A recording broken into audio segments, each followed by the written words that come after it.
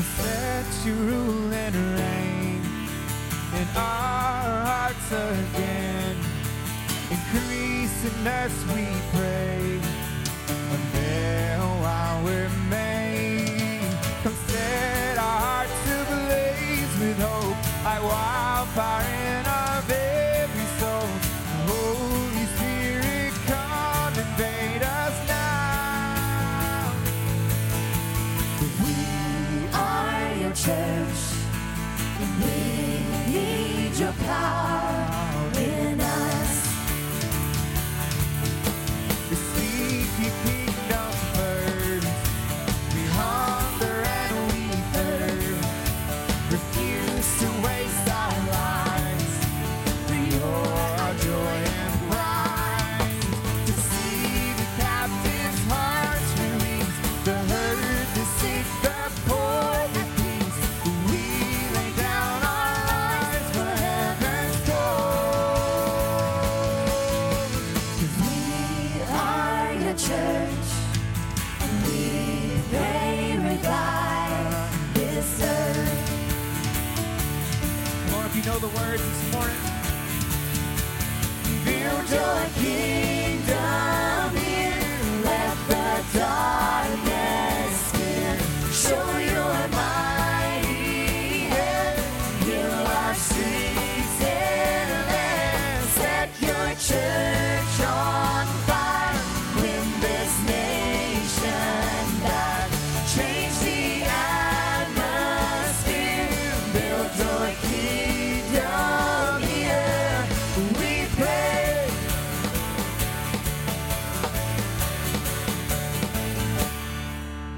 Unleash your kingdom's power, reaching the near and far. Force of health and sorrow, your beauty changing hearts. You made us so much more than this.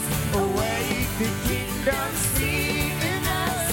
Fill us with the strength and love of Christ. We are your church, and we are the hope on earth. Come on, every voice this morning. Build your Kingdom here, let the darkness fear. Show your mighty hand, heal our streets and land. Set your church on fire, win this nation back. Change the atmosphere, build your kingdom here. We pray.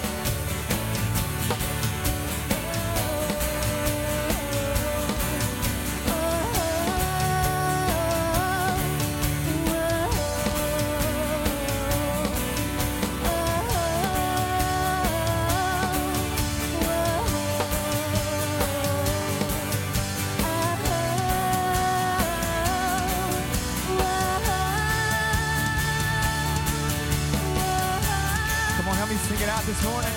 Build your kingdom here. Let the darkness fear. Show your mighty hand. Heal our streets and land. Set your church on fire. Win this nation back. Change the atmosphere. Build your kingdom here. We pray.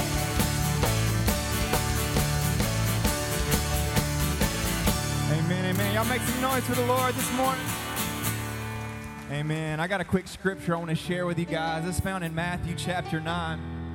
And it's the story of the woman with the issue of blood. This is in verse 20 and 21. And it says, "And behold, a woman who had suffered from a discharge of blood for 12 years came up behind him and touched the fringe of his garment." She's talking about Jesus.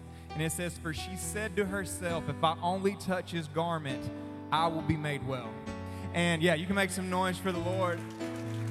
One thing that I want to point out in this story is it was one encounter with Jesus. It changed everything in her life. And I want to tell you right here this morning, as we pursue and as we worship God, one moment in His presence can change everything. How many people believe that this morning?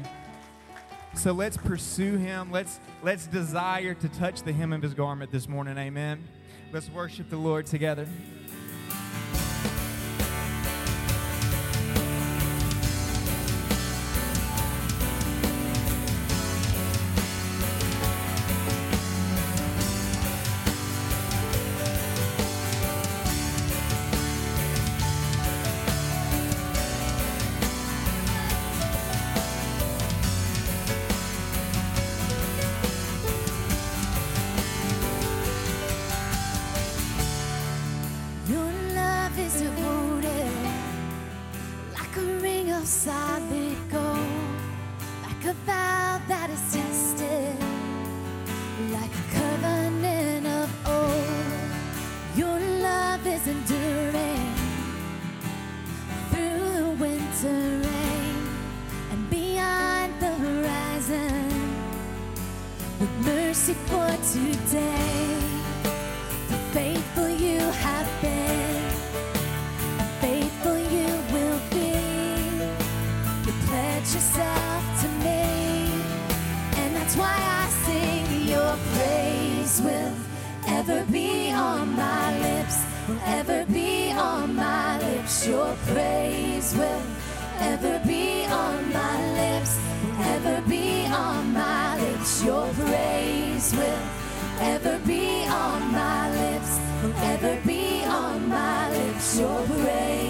be on my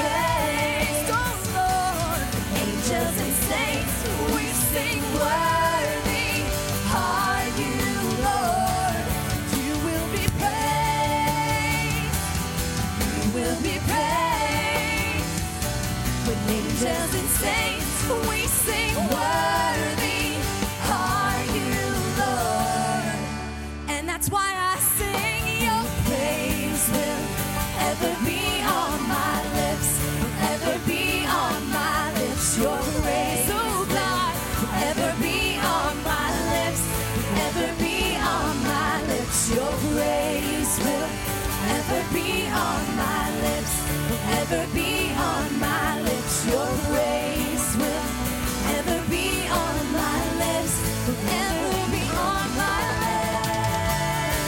Oh,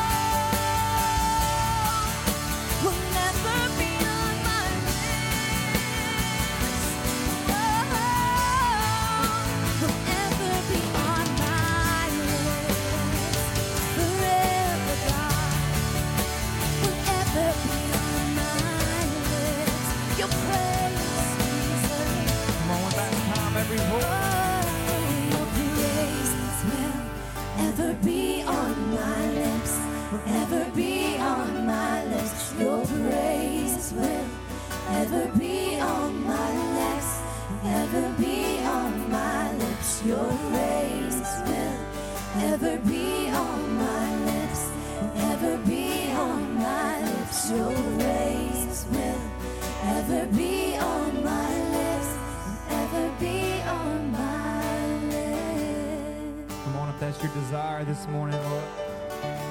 We thank you, God. We thank you, Lord.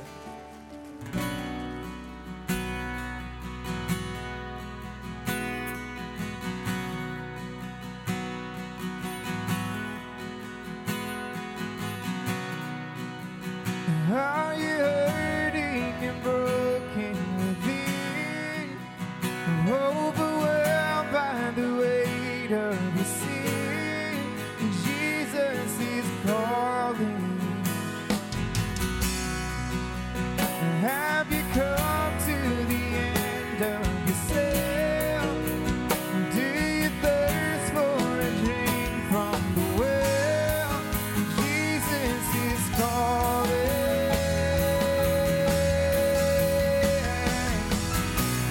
Don't come to the altar. The Father's arms are open wide. Forgiveness was bought with the precious blood of Jesus Christ. Oh, we thank you, Lord.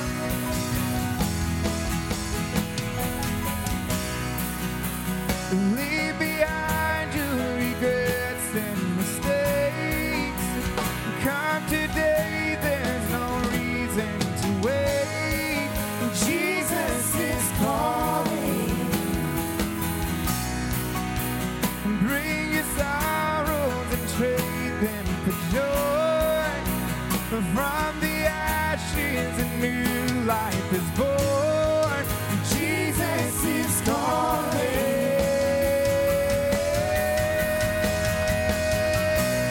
Don't come to the altar. The Father's arms are open wide. Forgiveness was bought with the precious blood of Jesus Christ.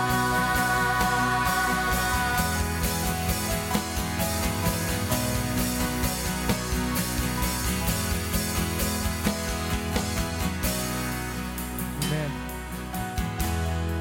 Let me declare the word of the Lord to you today. His grace is sufficient for you. You could be going through something right now and wonder if you're ever going to make it through there, or you just need some wisdom. You just don't have the strength right now for whatever it is, and you wonder, I know God's saying all things work together for good, but is good going to turn out of this?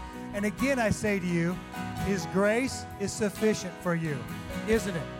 And so, as our altar workers are coming up right now, if you need prayer for anything, come and let them agree with you. Come and let the prayer of agreement go forth. And just like in our reading this morning, Daniel was weak from the vision of the Lord, and the angel of the Lord came and spoke to him.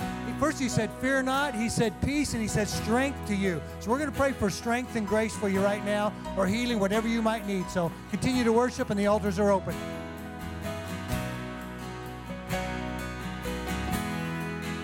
So what a Savior, isn't He wonderful?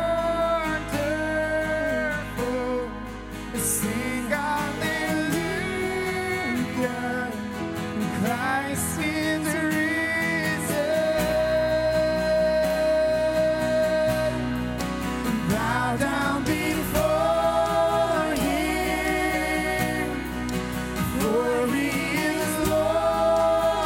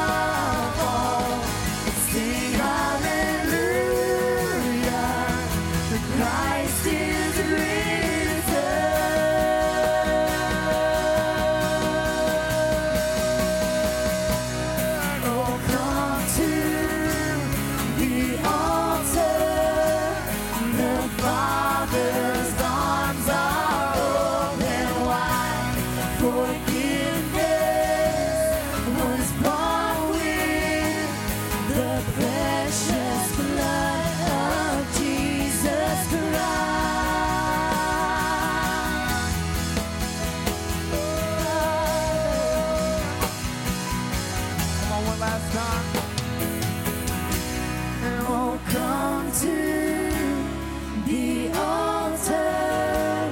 The Father's arms are open wide. Forgiveness was bought with the precious blood of Jesus Christ. God, we thank you for that blood. Thank you, Lord.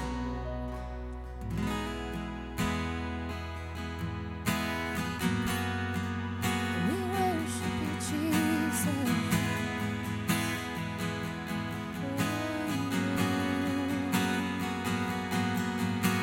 'Cause all the saints and angels, they bow before your throne. And all the elders cast their crowns before the Lamb of God. Come on, if you believe he's worthy this morning, help us sing this out. Lord, we sing it to you. You're worthy of it all. You are worthy of it all. Worthy, Lord. You are worthy of it all. And we give you all, God, 'cause from you are all things, and to you are all things, and you deserve the glory. Saints and angels,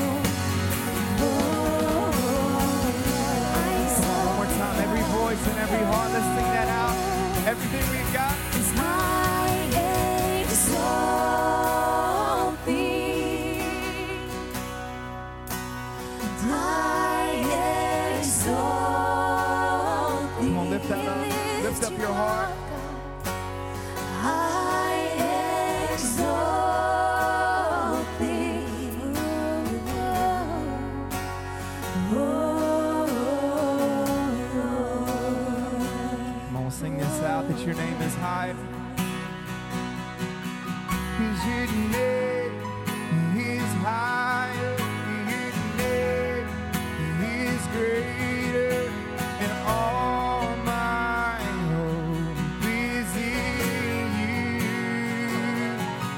'Cause your word is unfailing, your promise is unshaken, and all my hope. Come on, every voice, let's sing that out if you believe it. Your name is higher, your name is greater, and all my hope is in you. Your word is unfailing, and your promise is unshaken, and all my hope is in you.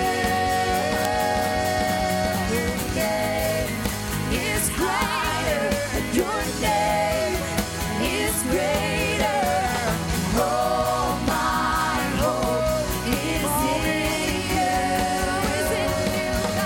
Your word is unfailing, and your promise is unshaken, and all my hope is in you. Come on, is your hope in the Lord this morning? Make some noise for him. Lord, we worship you. God, we thank you. Lord, our hope is in you. Come on, you can do better than that. Come on, make some noise for the Lord this morning. Lord, we thank you this morning. Come on, why don't you love on a couple people around you? Make your way back to your seats this morning. All my hope is in you. Your name is higher, your name is greater, and all my hope is in you. Is in you.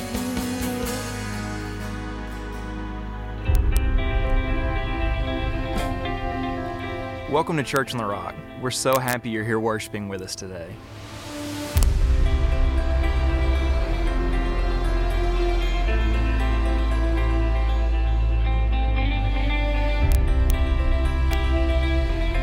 In the chair back in front of you, we have a lot of information about our church. Our inside look lets you know everything about who we are and what we believe in. Our ministry guide gives you plenty of ways to get connected through classes, small groups, and outreach opportunities. If you are a first-time guest, please fill out the white card in the seat back in front of you. Drop it in the offering, or you can take it across the hall to the Connect room where you will receive a free gift bag. Don't forget about our coffee bar and snacks between Sunday services in the Connect Cafe.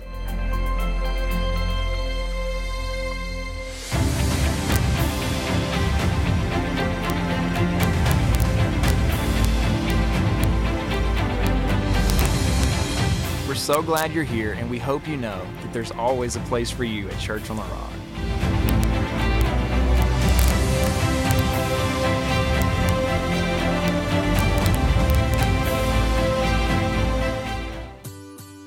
Here's what's happening at Church on the Rock.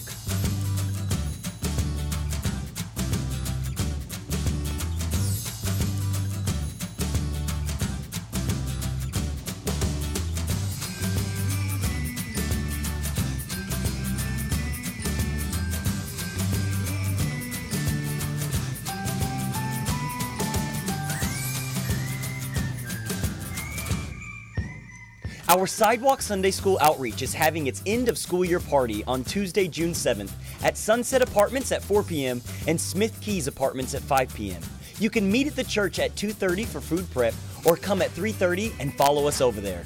Join us in making a difference in our community.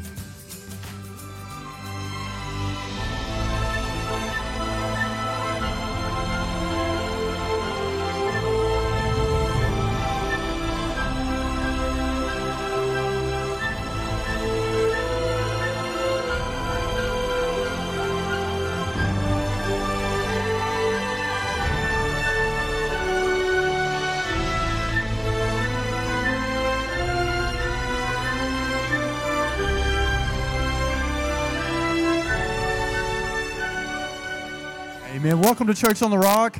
Are you doing good? Amen. We are glad that you're here. No better place to be on Sunday morning than at the house of the Lord. Amen. Amen. At this time, we want to honor our graduates, our high school and college graduates. If you'll make your way to the stage right now, we want to give you something. So go ahead and come on up real quick. Can we give it up real fast for our graduates?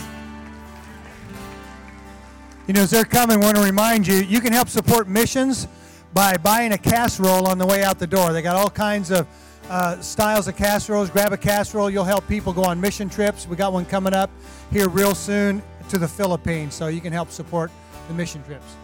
Amen. We're going to ask them to state their name and where they graduated from. My name's Kennedy, and I graduated from Redwater High School. My name is Rose. I was homeschooled. That's always. My name is Luke Smith, and I graduated from Texas High School. My name's Alexandra, and I graduated from Texas High School. I'm Raver Betts. I graduated from Texas High School. I'm Austin Wood, graduated from Redwater High School. Awesome. We are super proud of our graduates. Can we give it up for them? Amen. I'm John Miller. I graduated from Hernando High School. It's a long time ago. How many in your class? A lot. 23 for me. 100 for me. Hey, we just want to say that we're proud of you guys, but this is just a start into the life of significance. Education is a lifelong journey, and our world needs two things. They need young people that are coming up as leaders that are informed of the issues of our day, but yet know what the Bible has to say and how a Christian should live, so that it's not just what comes out of my mouth, but it's the lifestyle that I live. But we want to say we're proud of you today, and we know God has special plans for your life. And we want to say we love you. Let's just lift our hands towards these kids and bless them. Lord, we just want to thank you, Lord, that these kids have made the first step in life's journey. And I just pray, God, that every step they take is a step that leads them closer to the will of God, that they make a difference in this world for Christ, and you keep them in the palm of your hand. And we bless them today in Jesus' name. Amen. God bless you guys. Give them one more big hand. As we continue to worship the Lord with our tithes and offerings, just a little Imagine More update. We got some pictures on the screen. Our electronic sign could be up there in a matter of a week or two. So all the components are in, and this is going to be one of the highest resolution signs between Little Rock and Dallas. So it's going to be a nice sign, and that's one more step toward Imagine More. And our next one is to break ground. And we started this project, several years ago, and the inside's been remodeled of our church, and we're going to add an expansion. But let me read an offering scripture for you as we kind of think about that and give Lord praise for what he's done so far. Apostle Paul is saying, here's my advice. It would be good for you to finish what you started a year ago. Last year you were the first who wanted to give, and you were the first to begin doing it. Now you should finish what you started. Let the eagerness you showed in the beginning be matched now by your giving. Give in proportion to what you have. Whatever you give is acceptable if you give it eagerly. And give it according to what you have, not what you don't have. When it comes to giving, there was a point in my life where I really wasn't fully committed to the Lord. I would go to church. When the offering had come by, I kind of tip God like a bellboy and throw a couple bucks in. But that's kind of the way my heart was too. I wasn't really all in for the Lord and didn't understand about tithing and things. There's a family that came to church, and the kids there's a mom and dad and a son and a daughter. And they noticed Dad would just kind of put a buck in there every once in a while. And that day he noticed he had a dollar bill he put in the offering when it came by. And they went home to eat their Sunday dinner. And Pop starts talking. He says, I don't know what it was, but that praise and worship was just kind of off today. And the mom says, yeah, I don't think Zach and Nick really prepared that well. That could have been the problem. And then the daughter pipes up and says, yeah, and Pastor was pretty boring too. And the son kind of sat there a little bit, and he looked at him and said, it still wasn't a bad show for a buck. So anyhow. But when it comes to generosity, a generous person, wherever you find a generous person, you're going to find contentment, you're going to find gratitude, you're going to find humility, you're going to find compassion, because all they have, they understand, has come from the Lord. And they're just generous people. And generous people just loan things to people, they help people. That's just their nature, because the nature of God has gotten control of them. And Paul was complimenting the church in Corinth on their attitude toward giving. It wasn't so much how much they gave or that they gave, but their attitude, their eagerness to be able to give and help with the projects that were going on. And Paul, in the verse before that, was challenging their sincerity of their love by their desire to give. And I think that's that way in our lives. We're tested with our willingness to give. I mean, if the Lord has our hearts, we're going to offer ourselves to people to pray for them. We're going to offer our talents, our time, and our treasure to the work of the kingdom of God. Amen? And so as we I want to go back as we finish this offering and remind us how Paul started this scripture. He said, remember what you were doing a year ago. Kind of a reminder for the Imagine More. We're coming into the summer, and when we hit the fall, we really want to be able to break ground. And we need $1 million to really be able to do that right without stretching too far. And we're a little over halfway there. But this summer, we need to really ask the Lord for some fresh commitments. I think you need to ask the Lord to bless you some more. Anybody want to pray that prayer? That He just blesses you more. You're able to give more to the work of the kingdom. Mission trips, our building, so we can reach the harvest. Amen? Well, God bless you as you give today.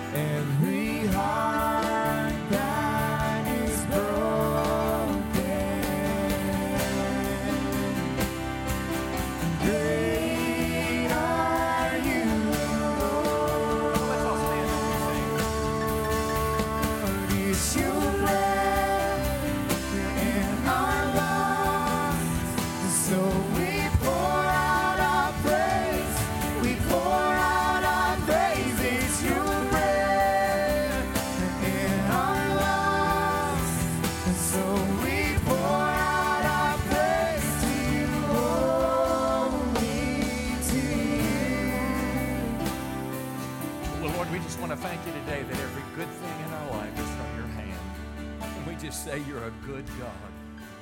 And we just collectively want to say, Lord, that we love you. We pray that your Holy Spirit is real in our midst today, God, that you just take our lives and help us become the person you created us to be. And this is our prayer in Jesus' name. Anybody said? Hey, tell your neighbor you are really glad they're here, and you may be seated. Hey, it's great to see you this morning. Oh, let's try that again. Hey, it's great to see you guys this morning. Glad you're here. Well, I don't know if I should take my coat off or not already. I've got a hot topic this morning. I'm going to talk about gender identity in bathrooms. The Bible in bathrooms. I hope this comes out, but I've studied more for this message than I have, I think, any message I've ever preached. And I say that because all my notes are online. I'm going to go over a lot of material, not just Bible, but we're going to look at a lot of cultural things. My presentation is going to be a bit different. I'll read a lot to you because I want to bring together two things. I want to bring together the Bible.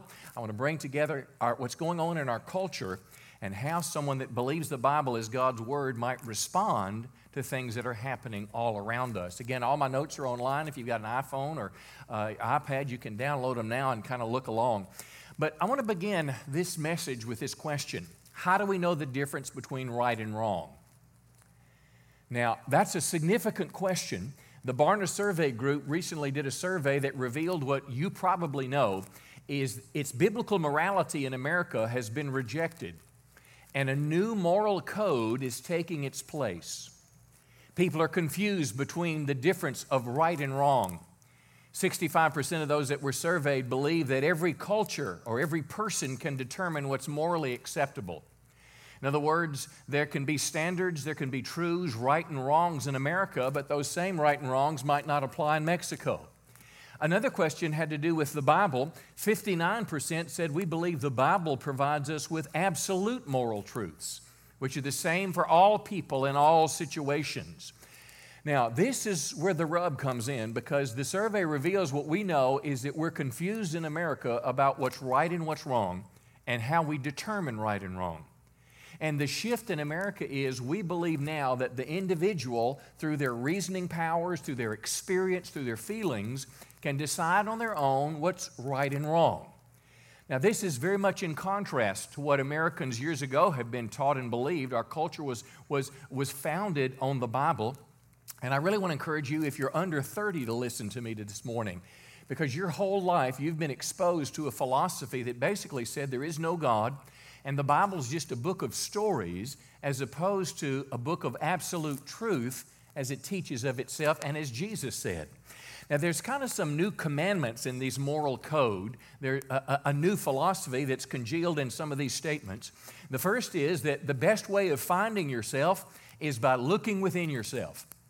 In other words, if you want to find happiness, look within. If you want to determine right and wrong, look within.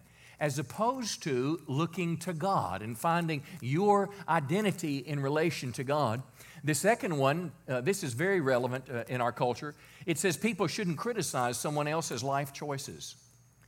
That's why the language of hate is used. In other words, if you disagree with me, if you hurt my feelings, you hate me. Therefore, we have hate laws. And colleges have safe spaces where nobody will say anything that's offensive or in any fashion. This is this new philosophy that people have embraced.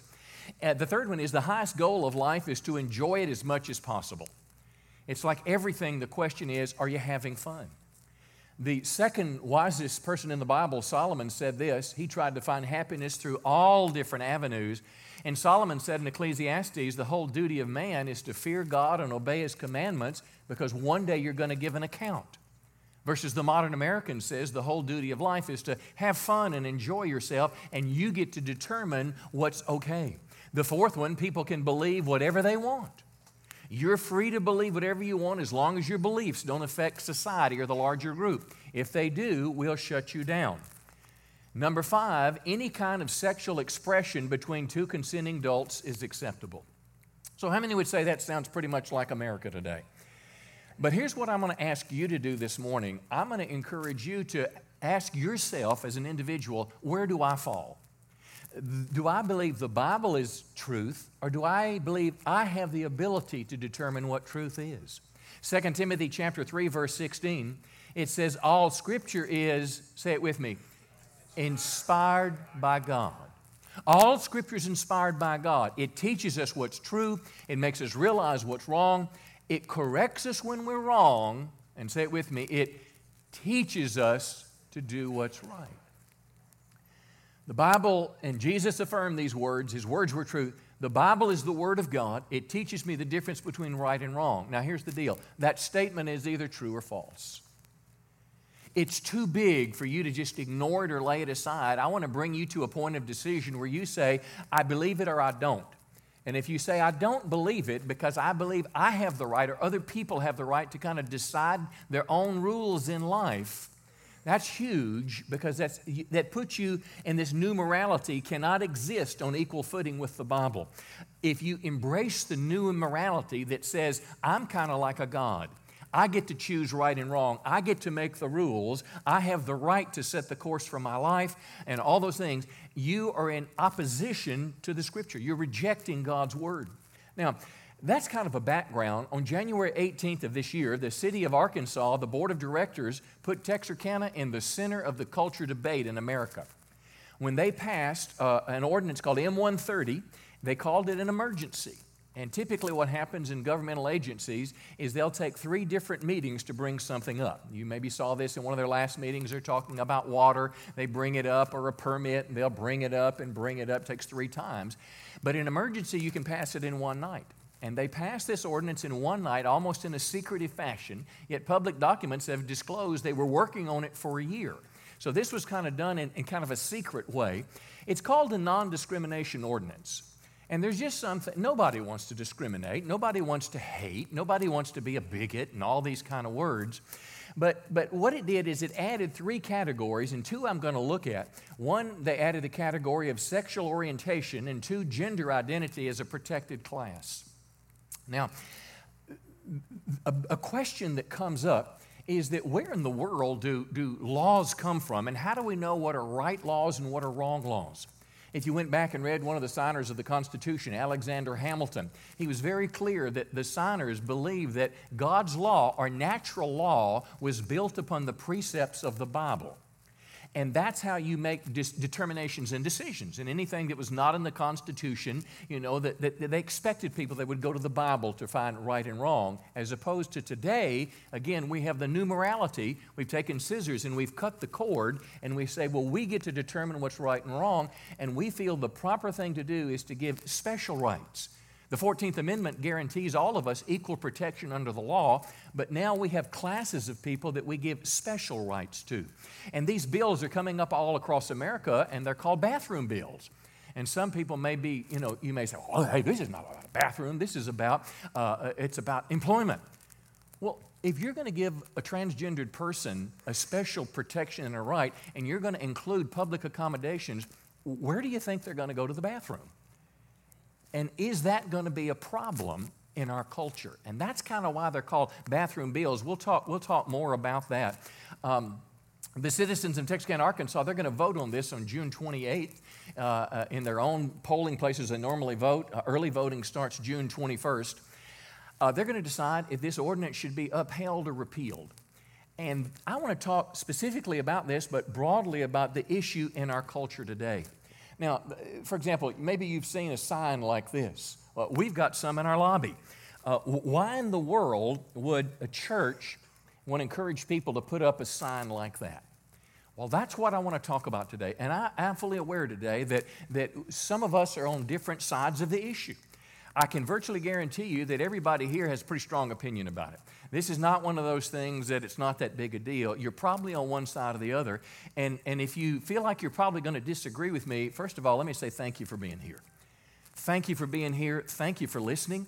And I want to encourage you, just give me an ear to what I have to say. I'm not just a Bible thumper. We're going to talk about science. We're going to talk about our culture. But I want to tell you up front that I love you and I'd like to be your friend. As a pastor is a shepherd, and I care about people. And I believe part of the issue here is not just a personal preference or an individual right, but it's issues about what's right and wrong for us as individuals, our culture, and for our children that we're raising. So let's explore this together. This is very contentious in America today. President Obama has recently demanded that our public schools allow students to use whatever bathroom, locker room, or shower they choose. Government leaders in both Arkansas and Texas told educators to ignore his unlawful order. Now I think it's 11 states that have filed suit. Of course, Target is being boycotted by millions of people for this policy. North Carolina passed a bathroom bill requiring people to use the restroom corresponding to their sex assigned at birth. And now businesses and entertainers say we'll boycott the state, and everybody's suing each other. This picture is from a restroom that's in North Carolina. It's from a hotel in North Carolina. You can see the little commode there, and this is the sign that's on the door. Rather than male or female, it says, "We don't care." Well, can I tell you? I care. I care. I care about our culture. I care about all folks, and I want to talk to you today, this morning, about bathrooms and the Bible. I may need an extra 3 or 4 minutes today. Is that okay? Can I have 3 or 4 minutes? 3, 6, 9, 12. That's plenty. I'll plenty of time. First of all, and let me begin at this starting place. All people are valuable to God. Because what happens in our culture, and I don't know, well, I know why politicians do it, because they want votes and all that kind of stuff, but they polarize us. They polarize us based on our race. They polarize us based on our gender. It's like everything is separated in America. If a crime is committed, our first question is not, was a moral crime committed, but what color was their skin and what color was the policeman's skin? It's like we're divided. But if we could begin at a starting place, is all people are valuable to God. And we're valuable because we're created in the image of God. Whether we're, whoever we are, even if we're Adolf Hitler, he had innate value because he was created in the image of God, though he did things that were highly detrimental and against the clear teachings of Christ. Genesis 1 tells us this, and again, I go to the Bible for this statement. God said, "Let us make man in our image after our likeness." The image of God doesn't mean that God's a white guy 6 feet tall. It means that we share God's capacity to love, to learn, to reason, to show compassion. We're different than any other creation. And because of that, all people, regardless of our age, regardless of our race, our disability, our sexual orientation, our sins, all people are important to God. All people have value. Some of us may end up in prison because we have harmed other people, but even in prison we have value. The child in the womb has value, created in the image of God. The elderly person with dementia in the nursing home that adds nothing to society. Grandma has value because she bears the image of God. And because of that, as a Christian, I should never bully or demean anyone. I'm called to love people. But Ephesians 4:15 says, I'm to speak the truth in love. And this is where we kind of lose it. We figure like we're going to speak the truth or we're going to love people. We somehow do both. And let me make this statement, and this is clear from Scripture. God loves all people, but that doesn't mean He approves of our sinful choices. Say it again. God loves everybody, for God so loved the world that He gave His only begotten Son. See, Jesus loves everybody, but He doesn't disapprove of choices. You know, I must be very clear to you today. We live in a world that says there's no accountability for your actions. You see, when we remove God from our school system, when we remove the 10 Commandments off the walls of schools that said, thou shalt not murder, we wonder why in Chicago on Memorial Day weekend, over 60 people were shot, and I don't know what it was, half a dozen, 6 or 8 were killed. Why does this happen? Is because we've lost respect. We've lost respect for the people created in God's image, and we don't realize that one day we're going to have to stand before God and give an account for our lives. This is missing in education system today, that one day your actions you're going to have to give an account for them, and I'll have to give an account for my choices. The Bible says it's appointed unto man once to die, and then the judgment, of course, the great white throne judgment. Well, as a Christian, God loves people, but He doesn't approve. I'm supposed to love people, but I don't have to approve of their sinful behavior. And let me say this as a starting point. Everyone is welcome at Church on the Rock. I don't care who you are. I mean, I like the diversity of our church. You're welcome here even if your gender identity or your sexual orientation is different from what the Bible teaches. But I want to be very clear. We ask you, just as I would ask the adulterer or the fornicator or the one addicted to pornography, to accept our understanding of Scripture's call of sexual morality, that sex is reserved to be between a man and a woman in the context of marriage, lifelong marriage. But people are welcome here. And I have a track record to prove this. There was a transgendered young man that came to our church about 6 months ago, and I went out of my way when he left. He met me at the door to be nice to him, to invite him to come back. And the next Wednesday night in our Connect class, I was going around the room asking people why they're a part of our church. That's kind of how you get into the life of our church and how you join and all go to Connect class. Well, anyway, this one couple said, we were standing behind the young man, and we saw the way that you treated him, how kind you were, and we decided this is going to be our church. So I'm not open. The remarks that are thrown when you disagree, preacher, you hate me. Not true. I've got a track record that says something different. Now, these two protected classes, one was sexual orientation, and I want to be brief with this, but I need to touch on it. Sexual orientation basically means, as a man, am I attracted to a woman, another man, or both? And vice versa, of course, for a woman. Who am I attracted to sexually? In America, Wikipedia tells us between 2.3 and 3.5% of us are homosexuals or bisexual. So say 3% are homosexual, bisexual, and 0.3 are transgender. Very hard to find a number on this. But again, the Bible's clear. Marriage is between a man and a woman, and any sexual relationship outside of a committed monogamous marriage is a sin. Jesus said these words in Matthew 19:5. Jesus said, a man shall leave his father and his mother and shall hold fast to his wife, and that's feminine. That's just not someone that feels like they're feminine. That's the gender of the noun, is a feminine noun. And the two shall become one flesh. Now, that's true or it's false.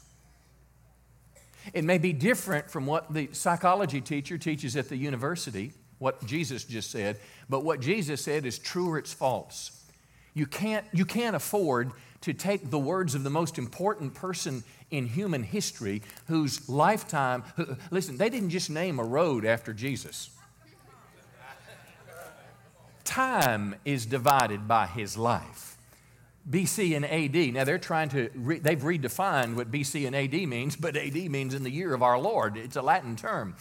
Time is divided by this man's life. And he said, he quoted Genesis, and he talked about a man and a woman. Now 1 Corinthians 6:9, regarding our sexual expressions, don't you know that the unrighteous will not inherit the kingdom of God? The Bible teaches us that there's more to life than just this life. There is an eternity to come, and inheriting God's kingdom should be pretty important. Don't be deceived. Now, here's some key words. God's kingdom, there's a path towards it. Some people are deceived about the whole thing. And Scripture says, neither the sexually immoral. Now, if you've downloaded my notes, you'll see I copied from the ESV an explanation of this. It's the Greek word pornos. It is a broad term of any immoral activity. As opposed to being defined by the individual, it's anything outside of marriage.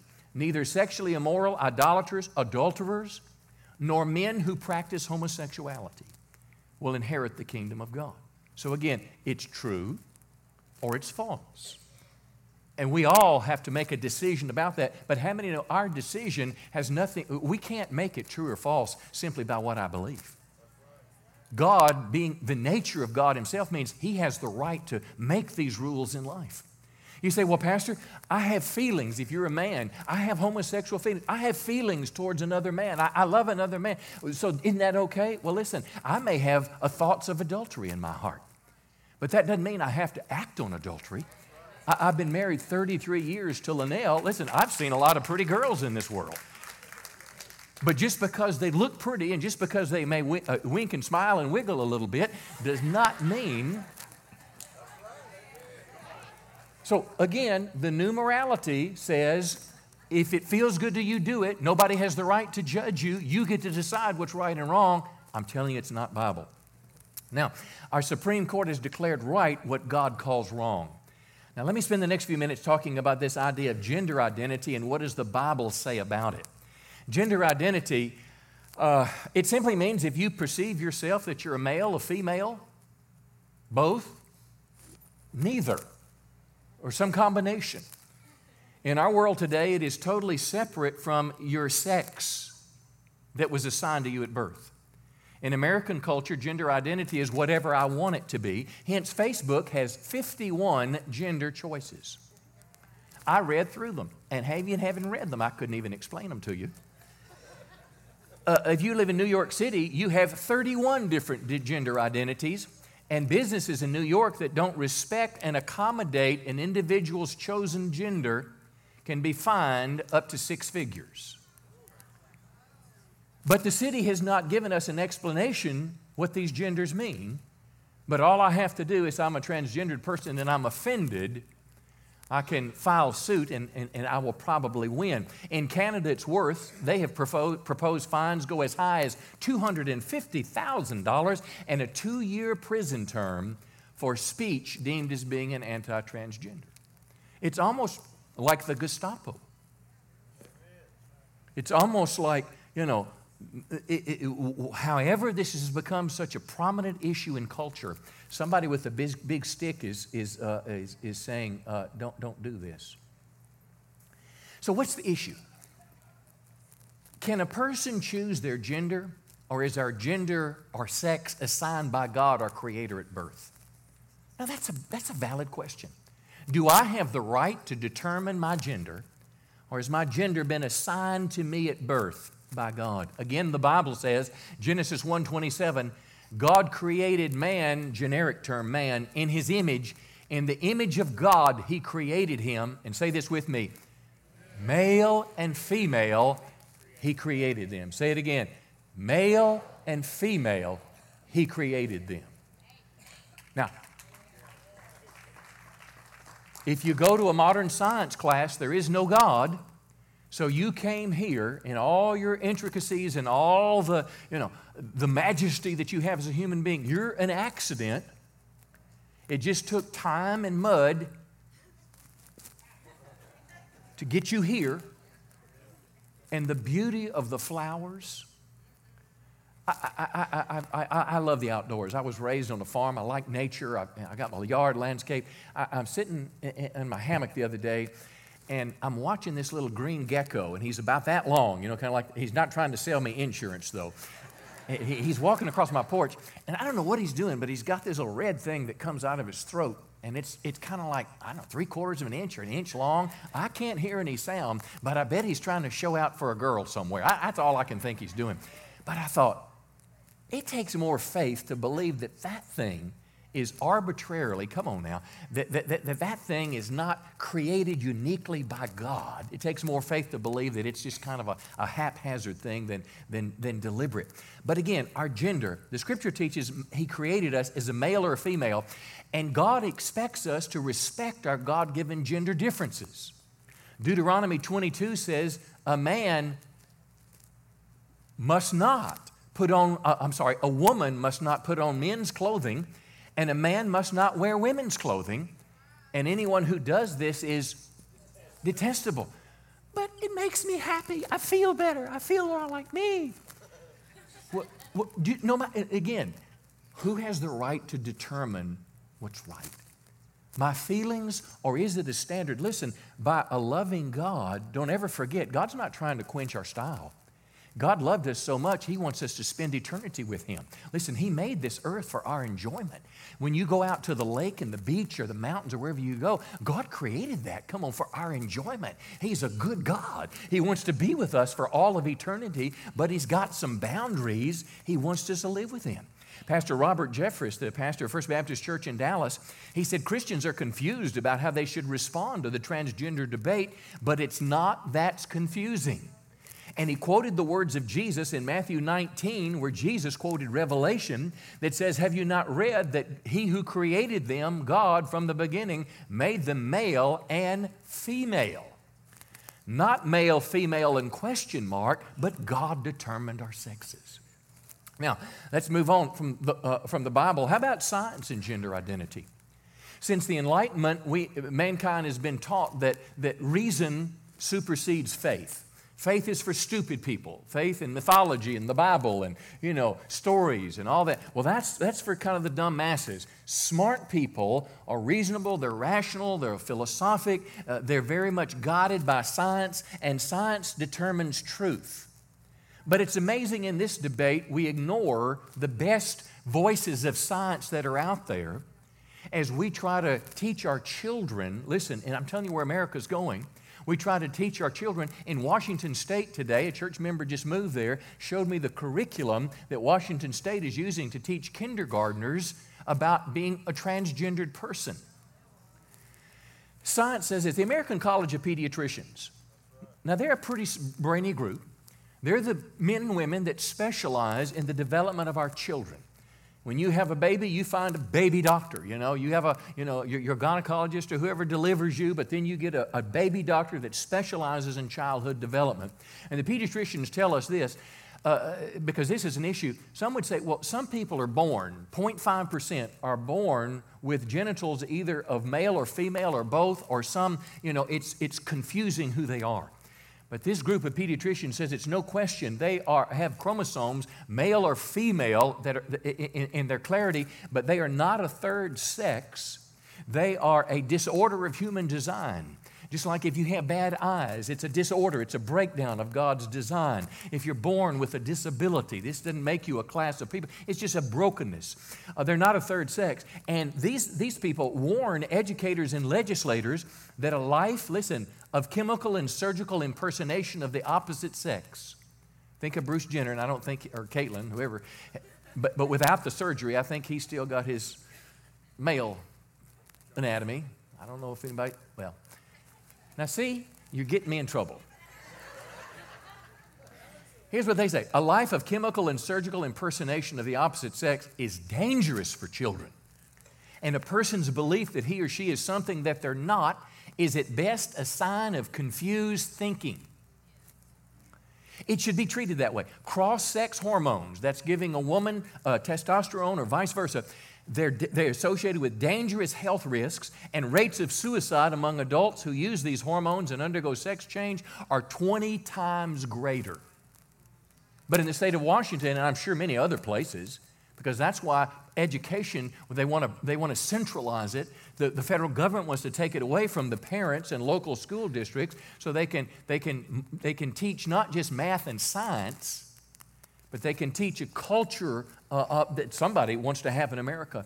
This group of pediatricians says conditioning children into believing that a lifetime of chemical and surgical impersonation of the opposite sex is normal. They say it is child abuse. If someone suspects you of child abuse, listen, you'll go to jail today, friend. But at the same time, the professionals are telling us it's hurting kids and we're ignoring them. A psychiatrist, Dr. Paul McHugh, he was the psychiatrist in chief at Johns Hopkins Hospital. He studied transgenderism and sex reassignment surgery 40 years. He said the condition is a mental illness, and to enable it is equal to collaborating with madness. But the Bible of the psychiatrist, DSM-5 now, they've changed the term from 4 to 5. I think it was a gender, something about gender confusion disorder, and now they've removed disorder, and now it's gender dysphoria, because we don't what people feel, we don't want to make a disorder. We want to change what normal is. Listen now, we want to make people realize that they can change what normal is, as opposed to the Bible having defined for us parameters of right and wrong and normal. So as our culture shifts, it's shifting away from the Bible. Punch your neighbor. He's preaching a little better than we're amening this morning. Pastor Jeffries, again, said this, and he brings science and religion together. He says, gender identity confusion is an emotional disorder that should be treated professionally and compassionately. Gender identity confusion should not be exploited by social activists. That's what we're seeing, who want to deny the God-given distinction between the sexes. This is rebellion against God's plan. Because again, what I'm telling you, what these psychiatrists and doctors are telling you, it's true or it's false. But if you're under 30 or so, you've been raised in a world that tells you there's no such thing as true and false. The new morality says you get to decide on your own what's true and false and right and wrong. Something's the matter with that. He went on to say, our Creator assigned our gender at birth, and I like this. If you don't hear anything else in the message, hear this today. He said the best way we can help gender-confused people is by letting them know that their Heavenly Father created them as a man or a woman and has a wonderful plan for their life.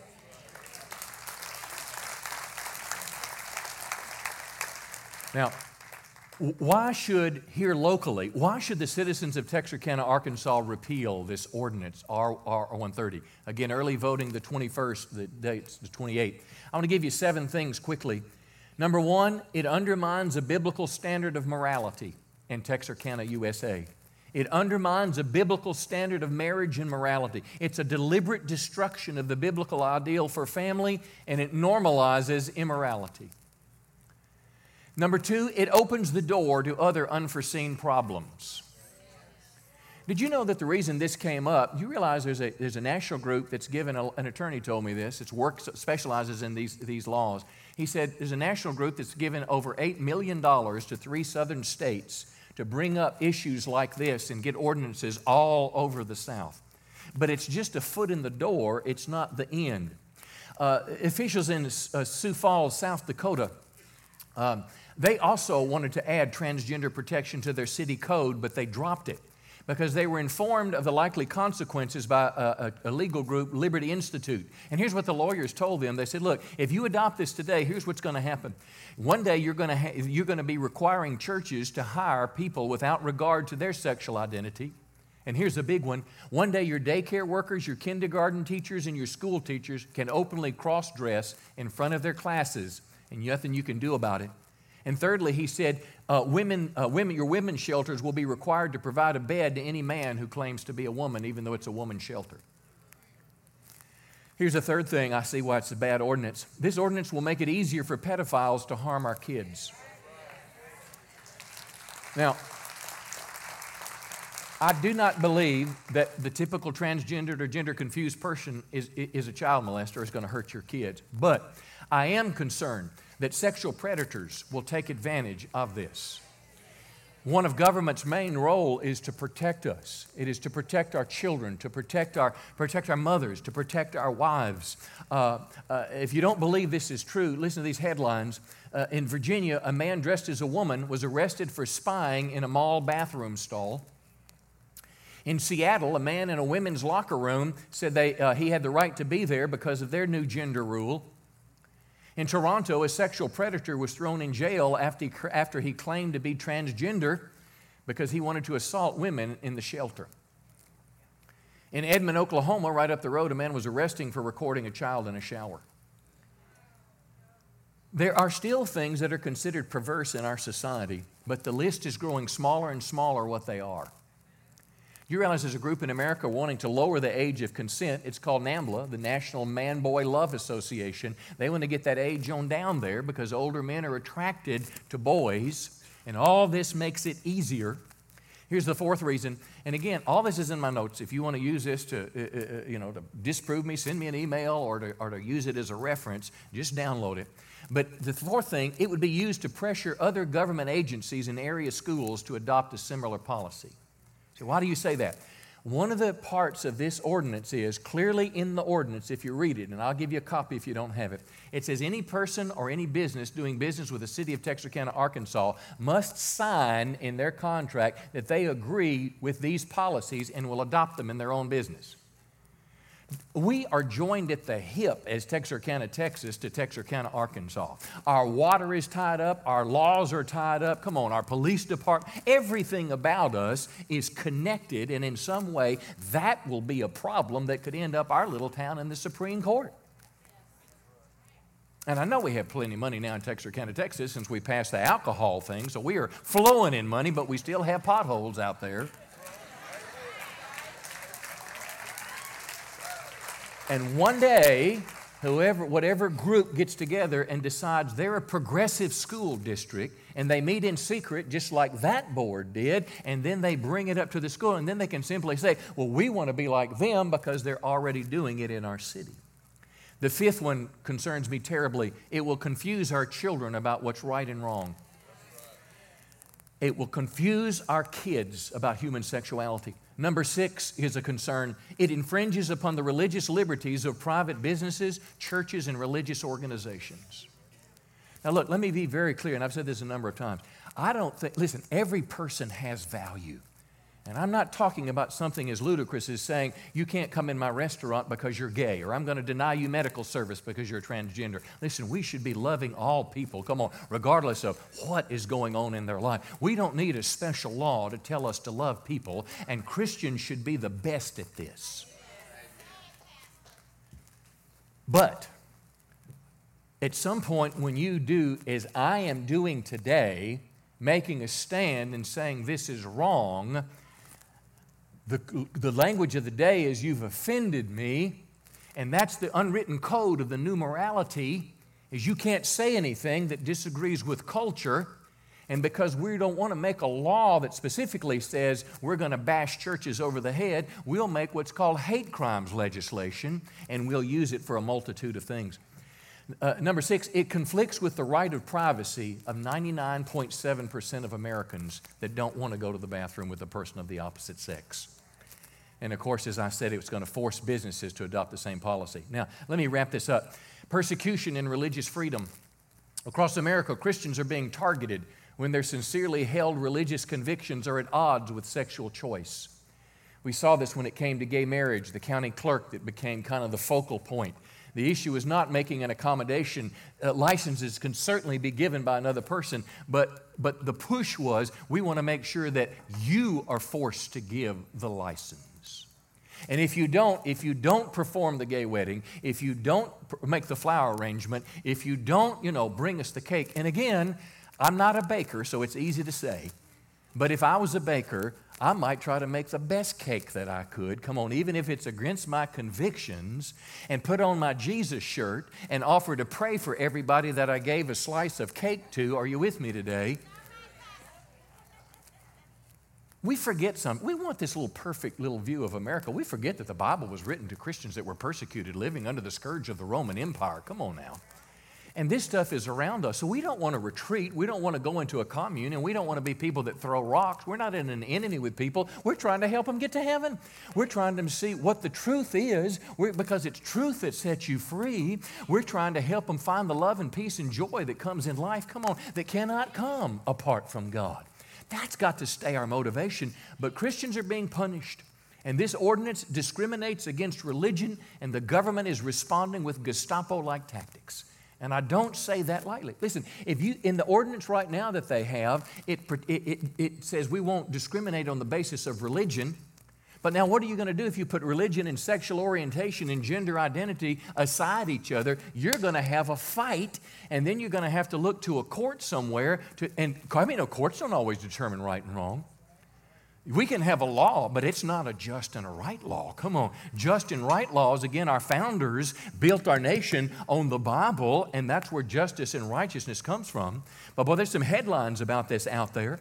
In Washington, a high school girls' swim team was exposed to a naked man in the woman's sauna. They complained, and they said there's nothing you can do about this because in our gender identity laws, they're protected. In California, a teacher announced her sex change to 8-year-old students without the parents' knowledge. In New Mexico, Civil Rights Commission fines Christian photographer $7,000 because he wouldn't do the lesbian wedding. In San Antonio, an employee was fired because he told a cross-dressing male not to use a woman's dressing room at Macy's. A Catholic hospital in California was sued because they refused breast augmentation surgery to a man. This is out there. You can either bury your head in the sand or you can try to have a biblical view to speak the truth in love in a world that you may not like. Now, I'm going to wrap this up. Let me conclude with this. And this is a pretty neat story. I just read this past week. It was about a woman. Her name is Mary Dillard Smith. She's an African-American woman, and she has a very unique role in society. She was the head of the ACLU in Georgia. She had only 3 African Americans that shared a position of that prominence in the ACLU. And typically, the ACLU is not on the side of protecting religious liberty of Bible-believing people. Anyway, she's the leader of this group, but she said, I can't explain to my daughters why the ACLU is forcing communities to open women's bathrooms, locker rooms, and changing rooms to men who claim to be women. And then, this is in quotations, her comment. I've shared my personal experience of having taken my elementary school-age daughter into a women's restroom when shortly after 3 transgender young adults over 6 foot tall with deep voices entered. My children were visibly frightened and concerned about their safety, and they left asking lots of questions for which I, like many parents, was ill-prepared to answer, and she resigned. It's one thing to talk philosophy about something out there. It's another thing if it happens in the bathroom of anywhere where Texarkana, Arkansas, USA's policy covers. It could be your daughter, your wife, or your son, or mine. So what should we do? I would encourage you to be informed and get involved. I would encourage you to get off the bench and into the game. And you don't have to be a protester like these hired thugs at some of these anti-Trump rallies that you're seeing today. I mean, what's happened to civility in America? That we can pay people, we can rent a mob to get a position to come up. You don't have to act like that. You can be a loving person, but get involved. Talk to your school and your political leader. If I lived in Texarkana, Arkansas, I'd go to the courthouse and I would want to make an appointment with the mayor, and I'd want her to talk to me. And if she told me this is how the city can make more money, I would say, well, does that also mean we want the casinos like they want to bring to town? Do we want strip clubs downtown? Is there anything we won't do for money in Texarkana, Arkansas, ma'am? This violates our moral teachings. I would talk to her. I would talk to my ward director, because every one of if you live in Arkansas, every one of your little ward members, the leaders there that form the board, every one of them voted for this. I'd want to ask them why, and I'd want to ask them if they'll continue to vote that way in the future. These are people that are representing you. If they'll do something like this in the dark of the night behind us, come on, something so contentious in America, what else might they do? I would get involved. The second thing I'd do is I'd act in a loving way to anyone that may fall on, quote, the other side. A gender-confused person, the second commandment that Jesus taught us is to love our neighbor as ourselves. The third thing I would do is I would talk to my kids and my grandkids. Because I tell you, friend, if you don't talk to them, somebody will. The media will talk to them. You cannot trust Walt Disney. Come on, you cannot trust Disney cartoons to teach them the right way. Their school will talk to them. The government will talk to them. Their peers will talk to them. Listen, and the last thing I would say, if you live in Texarkana, Arkansas, I would vote. I would vote on June 28th. I vote early all the time on June 21st. I would get me some of these signs in my yard. I'd get some for me and one for my neighbor, and I'd post it. If I lived in Texas, I would post it. And because, listen, the world's talking about it today. So how about we have a little bit of a voice in the world today? And again, I thank you for being here today. I thank you for listening. And if you are on, kind of the opposite side that I'm on today, I want to thank you for not running out on me today. And I want to tell you that I love you and I want to be your friend, but I encourage you, go back and listen to this. Go back and read about it and have a little time with God. Open your heart, open your Bibles, and let God lead you in the right way. Come on, give the Lord a good hand today. Let's stand to our feet here and have a closing prayer. Like Forrest Gump said, that's all I have to say about that. Next time, I'm going to go on vacation here for a couple of weeks, but when I come back, we're going to talk about living in the last days. We're going to talk about, I think we'll call it the last chapter or the end or something. I don't care how many signs we put up like that or how loud our voice is. Unless we have a spiritual awakening in America, America is going to keep going downhill. As a citizen, I should be involved in my country. But I want to tell you, friends, unless God awakens the nation, we're in great trouble. And I don't want to throw a rock at anybody else and their problems. I want to go to God and do what the Scripture says. If my people, which are called by my name, will humble themselves and pray, if they'll seek my face and turn from their wicked ways, God said, I'll hear from heaven and I'll heal their land. So, Lord, as we bow our heads and hearts before you today, we just give you the right to search us. Forgive us, Lord, when we've done wrong. Forgive us if in any way we've ever bullied anybody or demeaned anyone or told jokes about people different from us. Lord, we want our hearts to be pure towards you and pure towards all men. But God, we want to ask you for an awakening in this great nation. We want to ask you, Lord, to put us back on the right track. We want to ask you to do for us what you did, Lord, in the days of George Whitefield, the first, second, third great awakenings, even the Jesus movement that swept America in the 70s. God, we pray that your Holy Spirit would visit the nation afresh.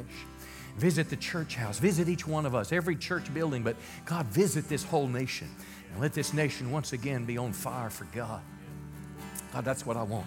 Come on, lift your hands to heaven and say, God, that's what I want. I want to be a part of that. I want to be a part of a spiritual awakening in the nation. I want to ask you to awaken me, God. I want to ask for fresh fire to come in my life. I want to pray, God, that I would be not only a Bible believer, but I would be a Bible actor, that I would be someone that does what the Scripture says and every day lived on a mission from God. Come, Holy Spirit, today and just change my old hardened heart and wash away my worldliness and my iniquity. And Lord, just make me new on the inside and help me be the person, God, you want me to be. And Lord, today we want to just pray a prayer of blessing over the Texarkana, Arkansas City Council. I want to pray, Lord, a blessing over every person in our city and area that's maybe struggling with gender confusion or, Lord, maybe living in the homosexual lifestyle or living in adultery, Lord, or watching pornography or committing fornication just on a regular basis. Lord, forgive the one that's dabbling on the computer and following all the little temptations. God, all of us, Lord, at one time or another get off track. And I want to ask you to help us, Lord, get back on track and be the people that you want us to be. Give me just 2 minutes and let's have a prayer for any that may be here that need prayer. I know every time we open the Bible, God's Holy Spirit deals with people. Maybe you're here today and maybe something in this message really kind of captured you with God and you want to pray with somebody about it. Maybe you have a transgendered family member or someone that's gay and you want to pray for them. You want to pray with somebody with them that God would touch their hearts. And you don't know how to get through to them. Come, let us pray for you. Maybe you struggle with adultery or fornication. Maybe you're struggling with feelings of homosexuality or feelings of whatever, of adultery. Let somebody pray with you. Listen, the way to get over something is to admit to God that you're doing wrong. A very private moment, God could do something very amazing in your life. I don't know what it may be, but if you just feel a need to pray for somebody, we'd like to pray with you. The most important thing of all, though, we'd like to pray for is your personal relationship with God. Because listen, friends, none of us are guaranteed we'll live another hour. You probably got plans what you're going to do this afternoon, but you have no guarantee that you're going to live another hour. I want to ask you, my friend, on that day of judgment, on Judgment Day, what will you say to God? If you're standing at the gates of heaven and God says, why should I let you in? What would you say to him? I sure hope you wouldn't try to balance out your good works and bad works, because I know it only takes one sin to make a sinner. See, Jesus died on the cross so our sins could be forgiven. I can't do enough good things to get to heaven, but I can have my sins forgiven by God, and I can turn my heart and become a follower of Christ. Listen, I'm glad you came to church, but going to church won't make you a Christian. What makes you a Christian is when you receive Christ as your Savior and you follow Him. And maybe what I'm saying to you today, you just feel a hand that's pulling you. It's not mine, it's God's. And I'm not asking you to join our church. I'm asking you to commit your life to Christ. If that's you, when we begin to play this song, I'm going to ask you to take a bold step, slip out of your chair, and come over to this cross. I promise you, nobody will embarrass you, but as your step away from the things of the world and stepping towards God, I promise you, Jesus will give you the life you've always dreamed about. I'm going to ask now, as our prayer team is coming forwards, they're going to sing this last song. If you want prayer for anything, take advantage of this in this last chorus. Come, let us pray for you. As our prayer team comes, just slip out of your chair. Listen, someone will pray for you. If you want to commit your life to Christ, if you've gotten off track with God and you want God to help you get back on track, slip out of your chair and come up and meet someone at the cross. We'll pray for you. I love you very much. Thank you for coming. Every heart that is broken,